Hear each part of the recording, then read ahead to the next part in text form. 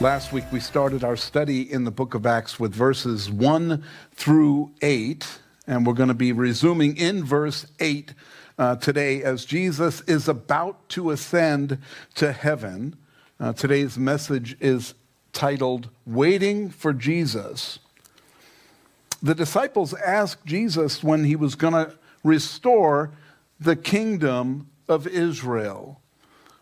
They were getting ready for him to leave, but they wanted to know what is coming next. When are we going to see everything that the Old Testament said was going to happen? When are you, as the Messiah, going to establish your kingdom, set up Israel, build us beautiful homes, and put us in charge? You know, that's kind of the mentality. Remember, the religious rulers thought that. They didn't believe Jesus was the Messiah because he didn't come and give them crowns and build them thrones and say, okay, now you're in charge and I'm just going to be over.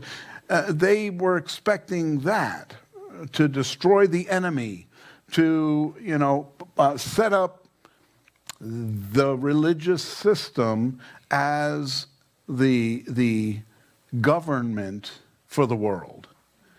And that's what they were really expecting. And so Jesus couldn't have been that. Here he is, just a preacher out there in Galilee, going around preaching to people. He went to Samaria. Samaria? Jews don't go to Samaria. You go around Samaria. You don't go to Samaria. And Jesus went there. And he talked to a woman at the well. So these stories got around that Jesus was doing things that good Jews don't do. We can kind of get caught up in that too. When we see people doing things differently than the way we think they should be done. And we say, you know what, that's just not right. Now, there are things that are just not right, okay? We're not, throwing out the baby with the bathwater, but there are some things out there that just aren't right. But we know that as we seek the Lord, as we study the Word of God, He's going to teach us the truth, and that if we're seeking for the truth, He will show it to us. He will reveal it to us. And so that's what the book of Acts is all about. How the church was formed, how the disciples were transformed. They're not transformed yet. Jesus is telling them that they're going to be, but it hasn't happened yet. We pick up in Acts chapter 1, verse 8, where we read, "But you shall receive power when the Holy Spirit has come upon you, and you shall be witnesses to me in Jerusalem and in Judea and in Samaria and to the end of the earth." And I'm sure some of them were thinking, did you just say Samaria? What are you talking about, Samaria? But Jesus said, this is the way it's going to be. You're going to be witnesses in these places, starting in Jerusalem, because they were in Jerusalem, and then going in Judea, which was the whole surrounding area, and then into Samaria, and then to the ends of the earth. Well, hold on. The ends of the earth are all Gentiles out there. And so, hey, you know where we are? Fountain Hills. We're about the ends of the earth as ends of the earth can come, right? It looks like Jerusalem here in Arizona. If you've ever been to Israel, Israel looks a lot like Arizona. There's a lot of desert in Israel. There's a lot of stuff in Israel that I didn't expect when I got there. And it was different than anything I expected. But it was very much like Arizona. As a matter of fact, their weather is very similar to Arizona. The temperatures. So when we were there the first time we went, it was in November. It was chilly, but it was good. It was comfortable. And then we went in, what was it, March the second time we went? We went in March the second time. And it was good. It was comfortable. It wasn't too hot, but it was very similar to Arizona. But the difference is it's a religious, place there. They're all into religion, kind of like Arizona. We've got a lot of different religions here too. And they do too. Tel Aviv is one of the largest homosexual communities in the Middle East. Tel Aviv, that's their capital there, and it's like, hold on, they have that problem? Yes, it's all over the world, but we have the gospel here. There are places. See, when the gospel first started going out, and the Jews were dispersed. It's called the diaspora. They were dispersed. They went out to these places, these Greek cities and Roman cities, and they brought the gospel to these cities. Some of the places they went didn't even have a synagogue, so there weren't even Jews there. But they went and they brought the gospel to those places. Here's the thing. The world was expanding faster than the gospel was. And so even today, there are places where the gospel hasn't been brought yet. They may have sent missionaries here and there, but there are places where the gospel hasn't reached and been planted in certain places. And we're told that, Jesus is going to return after everyone knows. Everyone has heard. Everyone has had an opportunity.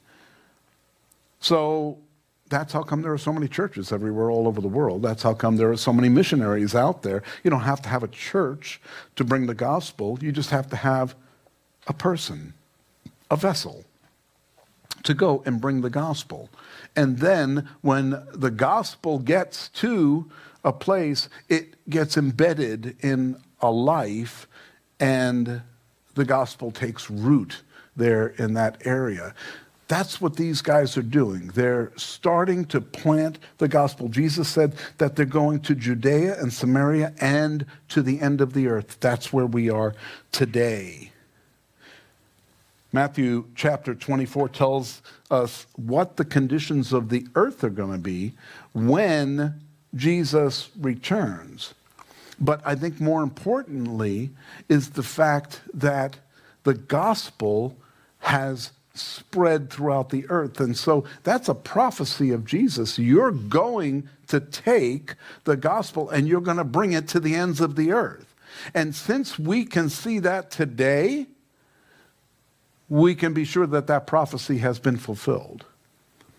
As a matter of fact, when we look at prophecy, we can say, no more prophecies have to be fulfilled before Jesus returns. There isn't like one more thing that needs to be done. In 1940, it would have been impossible to say that because Israel wasn't a nation. Some other things had to happen, but they did. And now, at this point, there is nothing else that needs to be done before he returns. After he tells his disciples these things, he says, hey, it's not for you to know the day or the hour, in verse 7. He says, not for you to know the time when I'm going to establish the kingdom. He says that. It's not for you to know. Why is it not for them to know? Because they're not going to be there when he establishes the kingdom. It hasn't been for the people for the last 2,000 years to know. But in the last couple of hundred years, we've been leading up to it so quickly that now it makes sense. The fact that this is going to happen. We're living in the age. And that's how come there's so much emphasis on Bible prophecy and the return of Jesus Christ. I want to encourage you in one thing. We're not supposed to be going out and telling the world about the return of Christ. That's not our focus. Our focus is Jesus Christ and Him crucified and Him resurrected. That's the gospel message. His love that drove Him to the cross, that then brought Him up from the grave to prove that He had power over the grave, that's the message for the lost. You know, the message to hear, oh, well, Jesus can return at any time, that's not a great message for someone living in sin, right? You know, they're thinking, oh, I've got to keep watching for Him. He's coming and I'm going to be doing something wrong. That's kind of the mentality. But when you tell someone the message that He loves you so much that He's willing to forgive you of all your sin, that's a message that hits home. That's a message that reminds us that no matter how bad we have been in the past, we can be forgiven and we have a hope for the future. But unless we have faith and trust in Him because of what He has done, we can still live like we're under that sin. We can live like we are burdened and we owe God something. We have to do something for God to earn our way out of this. You can work your way all you want. You're not getting out of here because of your works. Works are the evidence of the fact that you're saved. When you're saved and you believe in Jesus Christ, then the works just come naturally. I want to do this because I love the Lord, what He has done for me. I love Him, and I just want to do these things naturally. I was talking with a friend the other night, and we were talking about the fact that, you know what, we sometimes don't want to do something. You know, oh, someone needs help moving. Oh, man, that's the day I was going to clip my toenails. And so we're thinking about, I could be doing so much other stuff. And the Lord really puts it on our heart, no, you go help them. You go help them move. Because if I were there, I would help them move. If I were physically there, I will. And I will be there in you to help them move. I'll give you the strength to help them move. And then you go and do it. And guess who gets blessed? You. Because you were there being the hands and feet of Jesus.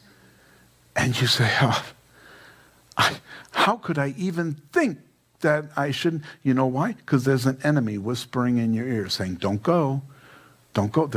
You're going to miss out on something. There's something better going on. And, you know, the enemy doesn't want you to go. But then you go and you're the one that is blessed.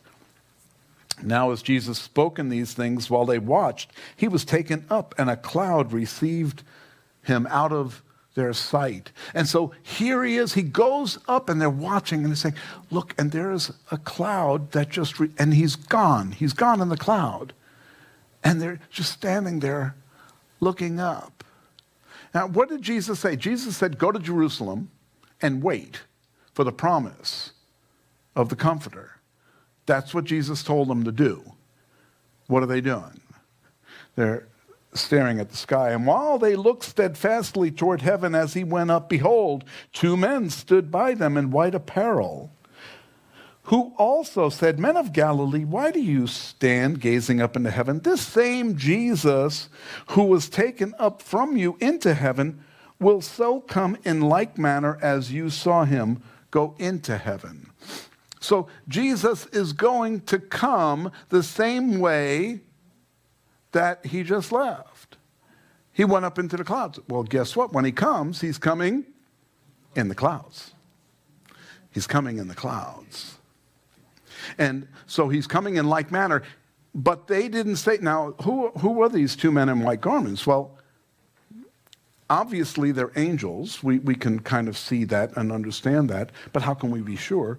Because Jesus just spent 3.5 years with his disciples, and none of them knew this. None of them were aware. So who are these two guys that they've never seen before that had this information? Obviously, there's someone that came from somewhere receiving this information from God. And so, angels. And they say, why are you looking up?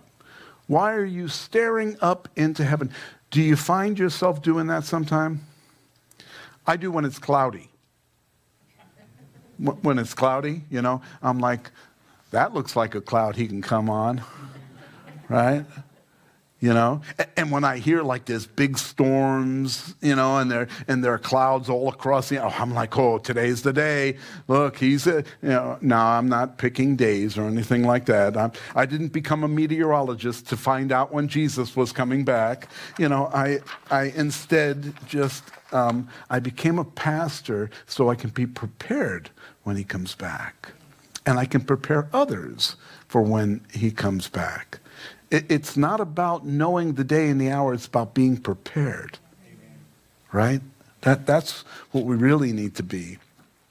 So he tells the disciples that Jesus is going to return the same way. He's going to return for all to see when that time comes. Now, when the rapture happens, I believe it's going to be quick. It's going to be like a twinkling of an eye. Okay? It's going to be so fast that we're not really going to, Jesus isn't going to be like,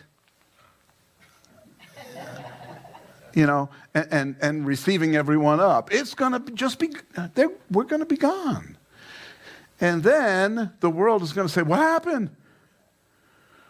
Oh, UFOs, right? Oh, UFOs are big nowadays, you know? Even Tucker Carlson is having shows about UFOs and stuff like that. It's like, are you kidding? What are you thinking? UFOs. I've seen a UFO before. It was something flying that I didn't know what it was. Okay? But that doesn't mean that there are aliens on other planets coming here to check us out and stuff like that, you know? And the Bible tells us, don't even worry about what's out there. Do you know how many billions and billions of galaxies, not just planets, galaxies are out there? So many that, you know, they're not coming to Earth. They've got other places to be. I don't believe that there are other. If there were, we would know by now. Because our technology is such where we would know. So, you know, the only place I know where there may be aliens is Roswell. And so I'm going to go there, check it out. I'll let you know, okay? No, Calvary Chapel of Roswell, the pastor went, he said no. There are no aliens. He's never seen any, except for those guys that come across the border and come to his church. And so, verse 13, and when, verse 12, and they returned to Jerusalem from the Mount of Olives, which is near Jerusalem, a Sabbath day journey. So here they were. They go back to Jerusalem because that's what Jesus told them to do. Go there and wait until you receive the Holy Spirit. They're not standing out there looking up at the sky, but our study through Acts is going to show us that Jesus does have something for us to do in the meantime. Quite often, people think that we're just supposed to be waiting for the Lord, but there's something we're supposed to be doing in the meantime while we are waiting for the Lord. Verse 13, and when they had entered Jerusalem, they went up to the upper room where they were staying.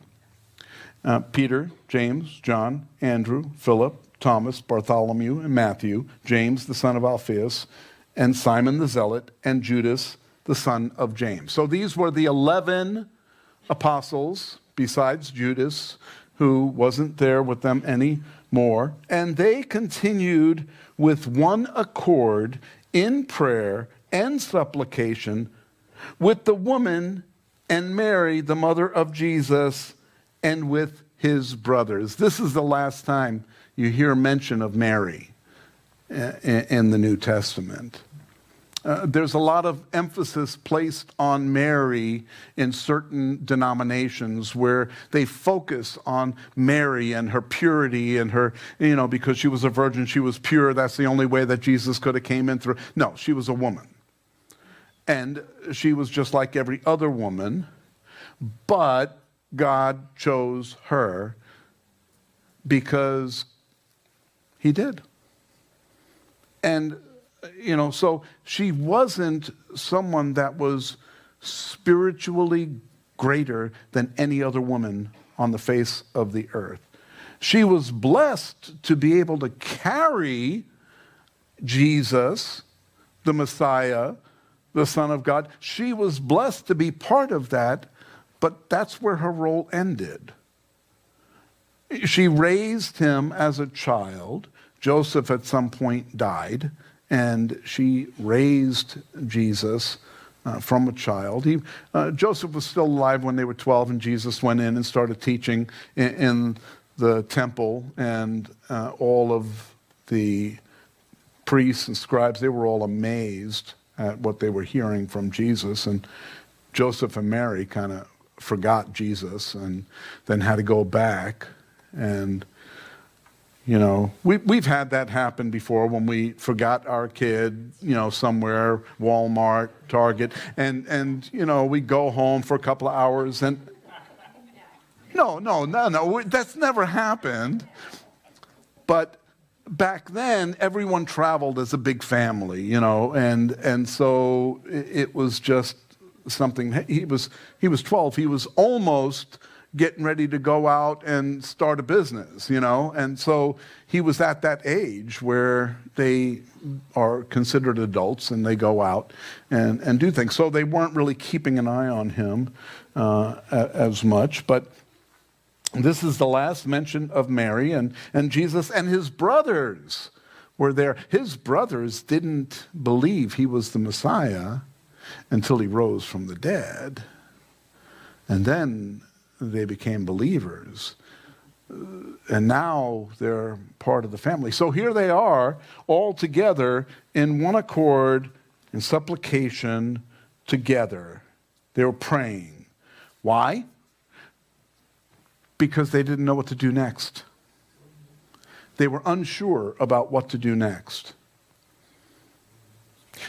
When we don't know what to do next, the next thing we should do is pray. If we're confused about what God may want to be doing in our lives, then the next action is prayer. Because when we pray, then we hear from God. Sometimes it takes a while. Sometimes it's going to take a few days, a week, a month. How long? I don't know. But we shouldn't just act quickly on our own without hearing from the Lord. And in those days, verse 15, Peter stood up in the midst of the disciples. Altogether, the number of names was about 120. Number of names, meaning these were male and female disciples, and there were 120 of them, and said, "Men and brethren, this scripture had to be fulfilled, which the Holy Spirit spoke before by the mouth of David concerning Judas, who became a guide to those who arrested Jesus, for he was numbered with us and obtained a part in this ministry." And so Judas was one of the 12. He had a part in the ministry. Does anybody remember what his part was? Treasurer, right? He kept the money box. And he kept a little for himself. Kept a lot for himself. That's how come he was like being the treasurer, because he got the skim off the top. I'm sure he felt that he deserved it because of the importance of his role. And he had a part in the ministry. The question is, was he doing the part that Jesus wanted him to do, or was he just acting like he was in the ministry? There are many people in the ministry who act out a part. There are people that go to seminary, and after attending seminary for a period of time, they get a degree, and then they get sent out to become a pastor. You know what they can't teach you in seminary? How to love someone. How to minister to people. How to care like Jesus cared. You can become intellectual in the knowledge of the Scripture, but that doesn't save you. Knowledge of the Scripture does not save you. I see many people on Facebook, Instagram, Twitter, and they have knowledge of the Scripture, but they're fighting everyone with it. They're arguing with everyone. This is what this means, and you should be doing this, and you're ignorant for... I had a discussion with someone recently. Tim Tebow had written a post about the fact that he believed in the rapture, and he had put that out there, for the social media world to see. And someone reposted it, so he could say, hey, I like this, what Tim Tebow had to say about, waiting on the Lord, being ready for when he comes. That's what this post was about. And he's coming in the rapture, and sometime soon. And so it was a great post. But someone then said, that's ignorant. There is no rapture. That's not going to happen. Blah, blah, blah. And he started slamming the person for putting this out there. Now, I see lots of posts by people that I don't agree with their eschatology. I don't agree with some of their theology. But they're saved. They're believers in Jesus Christ. They just have a different view of what the Scriptures say. They don't take Scripture literally. And I believe the first thing we need to do is take it literally unless it's written poetically. There are some, like Song of Solomon, I don't want to see a woman that looks like the way that it was described in the Song of Solomon. She'd be a weird-looking woman. That's a sci-fi movie there, right? But that was poetic. That's what it was meant to be, poetic. So you take things that are poetic poetically. You take the historic and you read it and you understand it's a historic content. Prophecy, you take prophetically. But literally is always first. We always take things literally until we understand. When the Bible says, and I saw something like, now it's not literal. It's someone describing something that they saw that they didn't know what it was. When you have to imagine what John, when he was writing Revelation, and he tried, what is that? What is that thing? It's killing everyone. And it looked like a scorpion, and it had a stinger, but it didn't kill them. It just and he had to write these things so that we would understand them. And guess what? We can.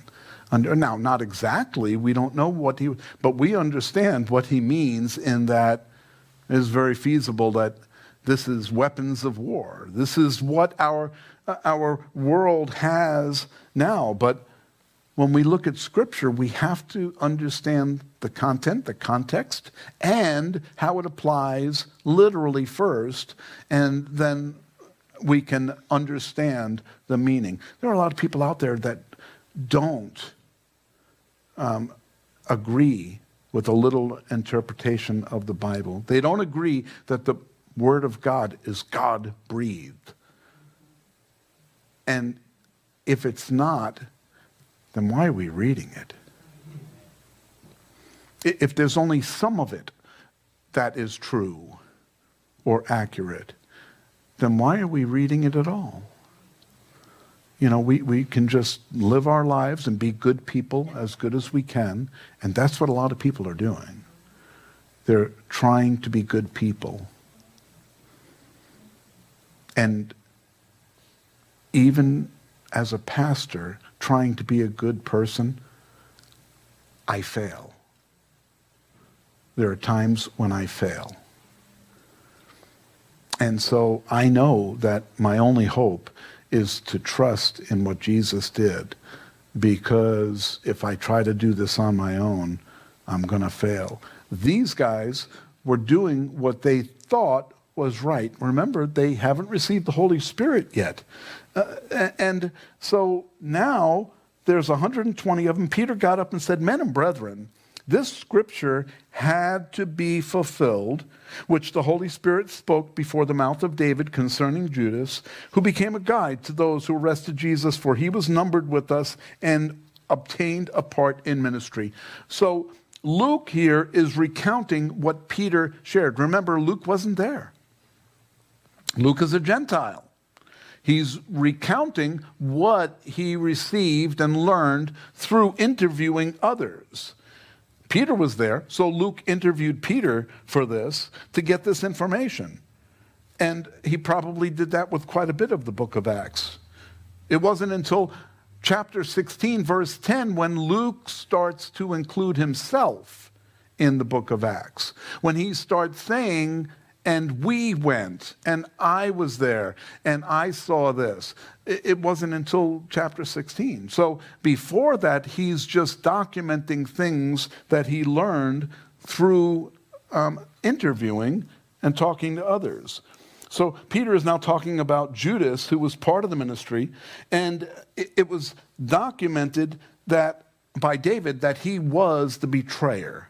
He was the one that was going to be betraying. It wasn't by name, it was by his actions. He was going to be the one to betray Jesus. And it's written here by Luke, whom became a guide to those who arrested Jesus. And Judas guided those that were coming to arrest, and then he kissed Jesus, and he gave him away as a lamb to the slaughter. And now this man purchased a field.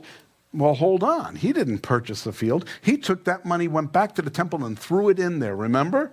Oh, Bible contradiction. Except that money couldn't be used in the temple. It couldn't be brought back in because it was blood money. It was the money for blood. And so, because of the fact that it was used like that, they couldn't purchase the field with it and then put their name on it, signed by Gamaliel, Couldn't do it. Because then it would be tied to the church, the religious rulers, the Jewish organization. So instead, they had to put Judas's name on it. It's tied to Judas.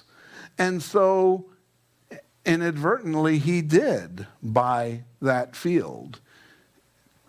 Because remember, he hung himself at that field. That's where he hung himself, in this area. And it says, and falling headlong, he burst open in the middle, and all of his entrails gushed out. Ready for lunch? So here's the thing. It said that he hung himself. It didn't say anything about his head coming off and his body gushing out and all of that. No, that's because it was a different account. The details weren't necessary. All we needed to know is that he committed suicide and he died. But what happened was, after he's hanging there and his body separated, and then this is what took place after. His body came apart and it became known to all those dwelling in Jerusalem, so that the field is called in their own language Akeldama, that is, field of blood. Well, it's field of blood because he died, his entrails gushed out, that blood was everywhere, and so that's why they called it the field of blood. But that's not the only reason. It was called the field of blood because it was blood money that bought that field. What was the field used for? The field was used for those people that died in that area that they didn't have any place to be buried. They didn't have family. They were traveling, and they would bury them in this field, in the field of blood. They couldn't use it for anything else because it was it was a field full of pottery where they would throw all of their old pots and everything. Nothing could grow there, and so that's what they used it for. Verse 20, for it is written in the book of Psalms, let his dwelling place be desolate and let no one live in it. Well, you don't have people living in cemeteries, so it's the place of the dead. And it fulfilled Scripture. Let no one live in it. And let another take his office. Oh, okay. So now another is going to take his office because it's written there in Psalms. Was it written there as prophecy because the prophet saw that someone else was going to take his office? Or was it written as prophecy so that someone would take his office? Ooh, that's a brain twister there, huh? We're not told. Could have been either way. But the way Peter's reading it, he's saying someone has to take his office. So we're going to figure out who that person is to take his office. You know, it's funny how Peter all of a sudden had all of this knowledge of Scripture. He's a fisherman. Oh, yeah, when he was fishing, he just put his, pole in, and then he'd pull out a scroll and he'd read all. He didn't have that education. He walked with Jesus for 3.5 years. Remember when Jesus said that when you receive the Holy Spirit, you're going to have the ability to remember things that I taught you. I'm going to bring them to your remembrance. You don't have to prepare a message when you're going to go before the magistrates and the chief priests. You're not going to have to prepare for that. I'm going to give you the words through the Holy Spirit to speak at that time. That gift is not gone.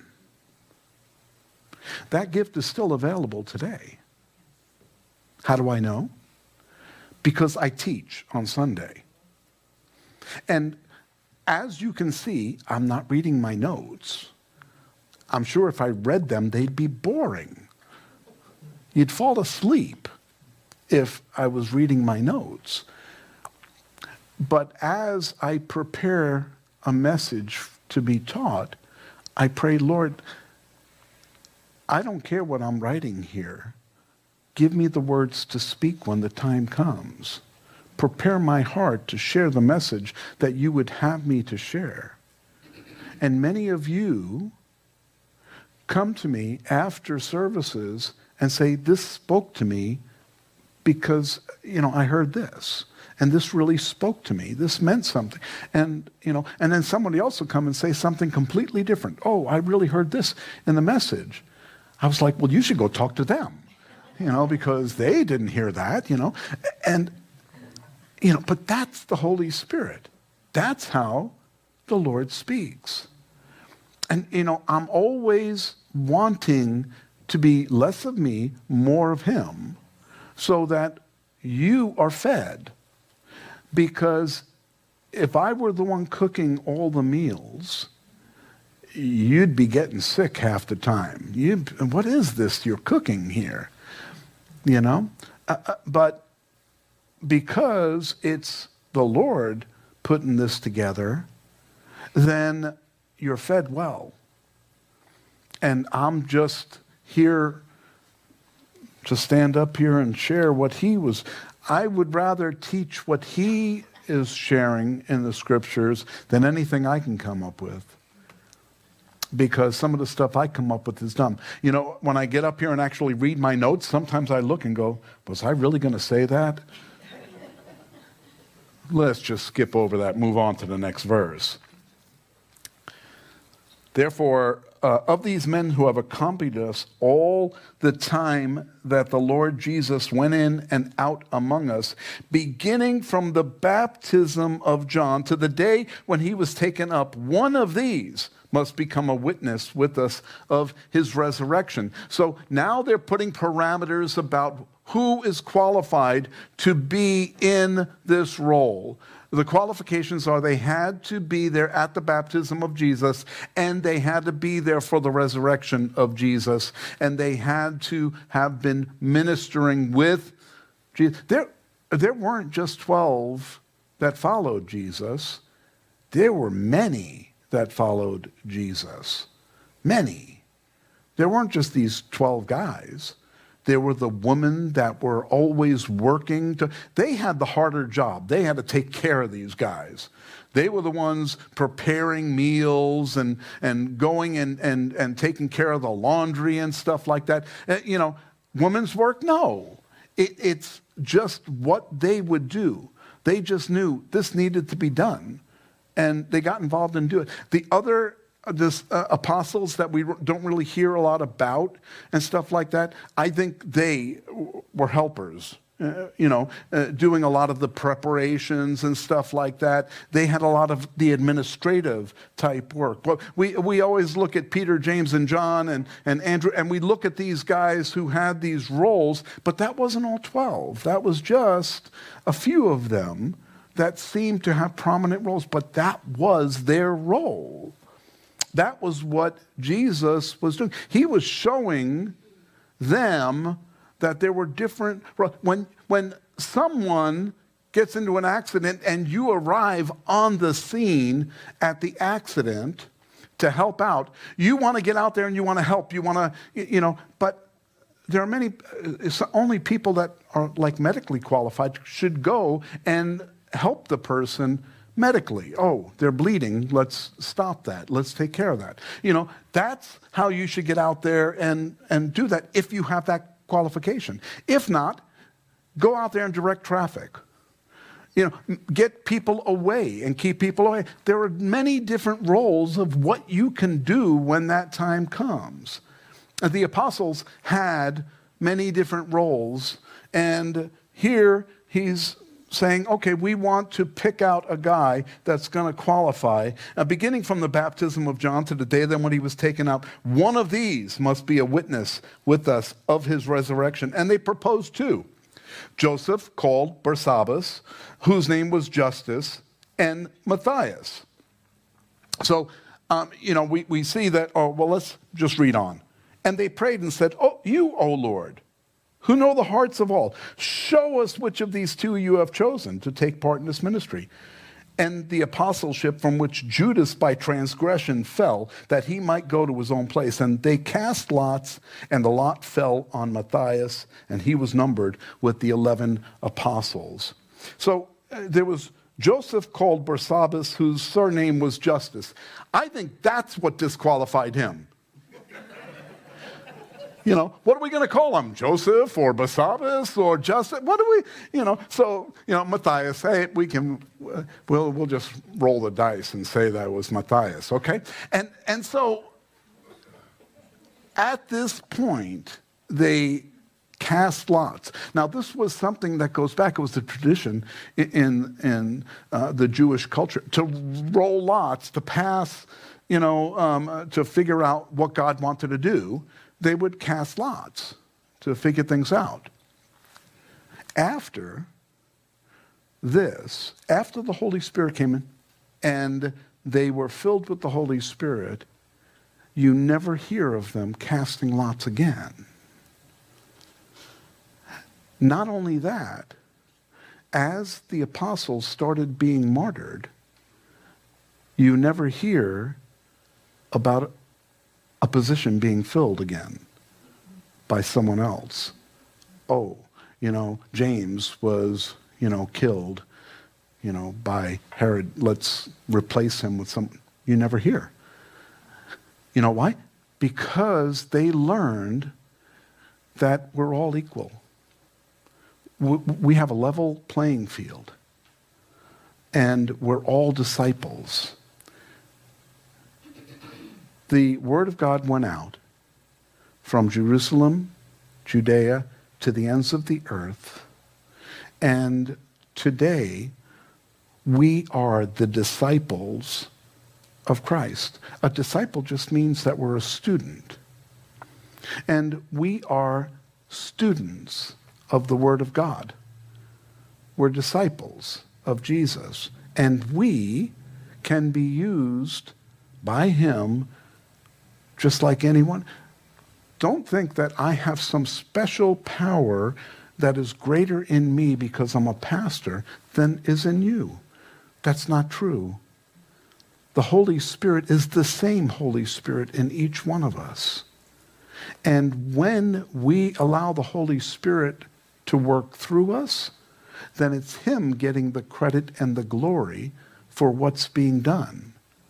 It's not the pastor. It's not the person.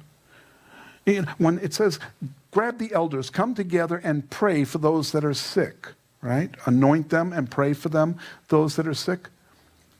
You see, I don't like praying for someone by myself, because if I pray for someone and lay hands on them and they get better, someone's going to say, oh, he has the gift of healing. No, I don't have the gift of healing. The person that was healed has the gift of healing. I just prayed that God would do the work, and they received the gift of healing. But I would rather have a group of elders come and lay hands, and then we don't know whose prayer was the best one, right? When we consider the work of the Holy Spirit, and we're going to get into that next week as we go into the Holy Spirit coming on the scene in the lives of disciples. When we consider the work of the Holy Spirit, we should consider that He hasn't changed. He's one of the three: Father, Son, Holy Spirit. All three are God. And God doesn't change.